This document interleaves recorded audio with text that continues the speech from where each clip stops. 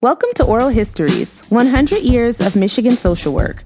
In celebration of the school's centennial this year, we have been collecting oral histories, stories, anecdotes, and memories from our community of alumni, scholars, and students. Our stories encompass lessons in laughter, love, and loss. They describe both historical events and the little moments that made a difference. Stories have the ability to build community as they transport us. So we invite you to make yourself comfortable and listen in on a story from our past.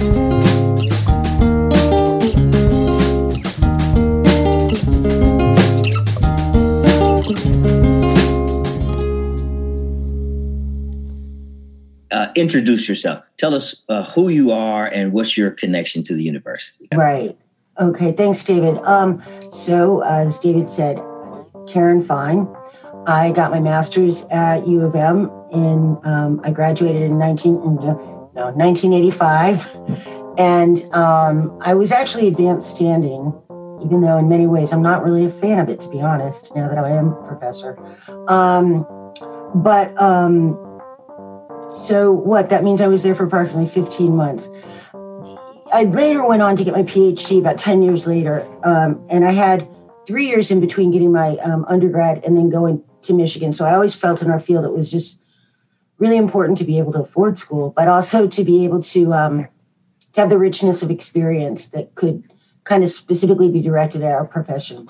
So what can I say? So I say that to say I've been to school a lot, and I've had some wonderful professors, instructors, so on and so forth.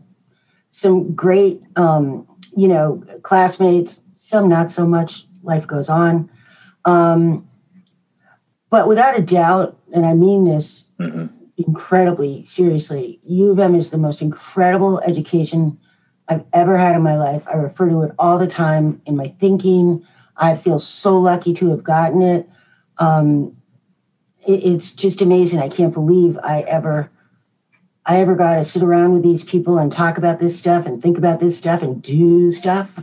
So I feel really lucky about that. And I will add that I actually have fairly pronounced learning disabilities. And so obviously that doesn't have a lot to do with intelligence. That has a lot to do with processing and process. And so for me to say I got a great challenging education at U of M, it means a lot on a lot of levels for someone like me, actually.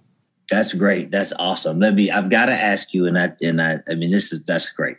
I've got to ask you, you use this word incredible, then you use great and challenging.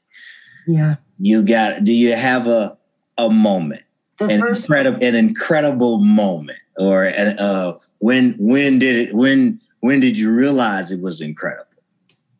Well, I think I realized it the first time I sat down with my advisor, who was Harold Babson, who was at the time, I believe, the president of the Association of Black Social Workers, National Association of Black Social Workers. So I sat down, and he's a big old guy, and he just sat there, and I don't know, he just, without holding me, he held me, and he said, this is going to be cool.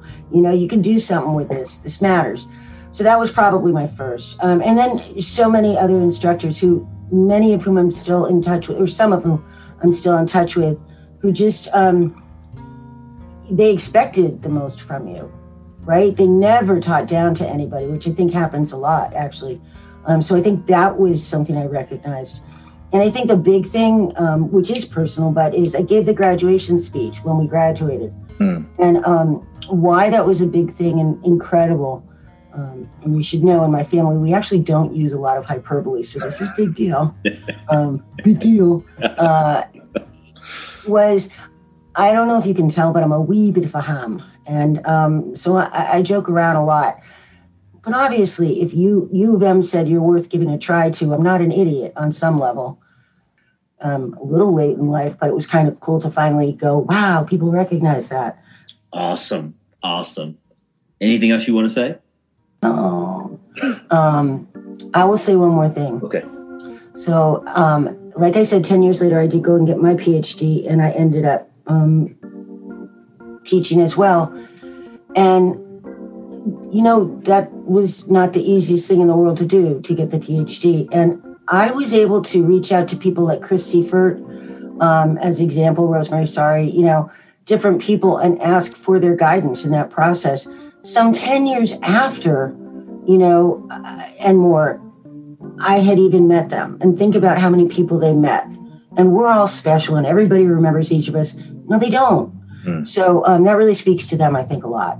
So that's another piece of view of them. It's kind of, you're always part of the family. And look at, here I am now. So I'm still part of the family. And it's a good thing. Oh, that's great. That's great. Thanks for listening to this story from Oral History's 100 Years of Michigan Social Work.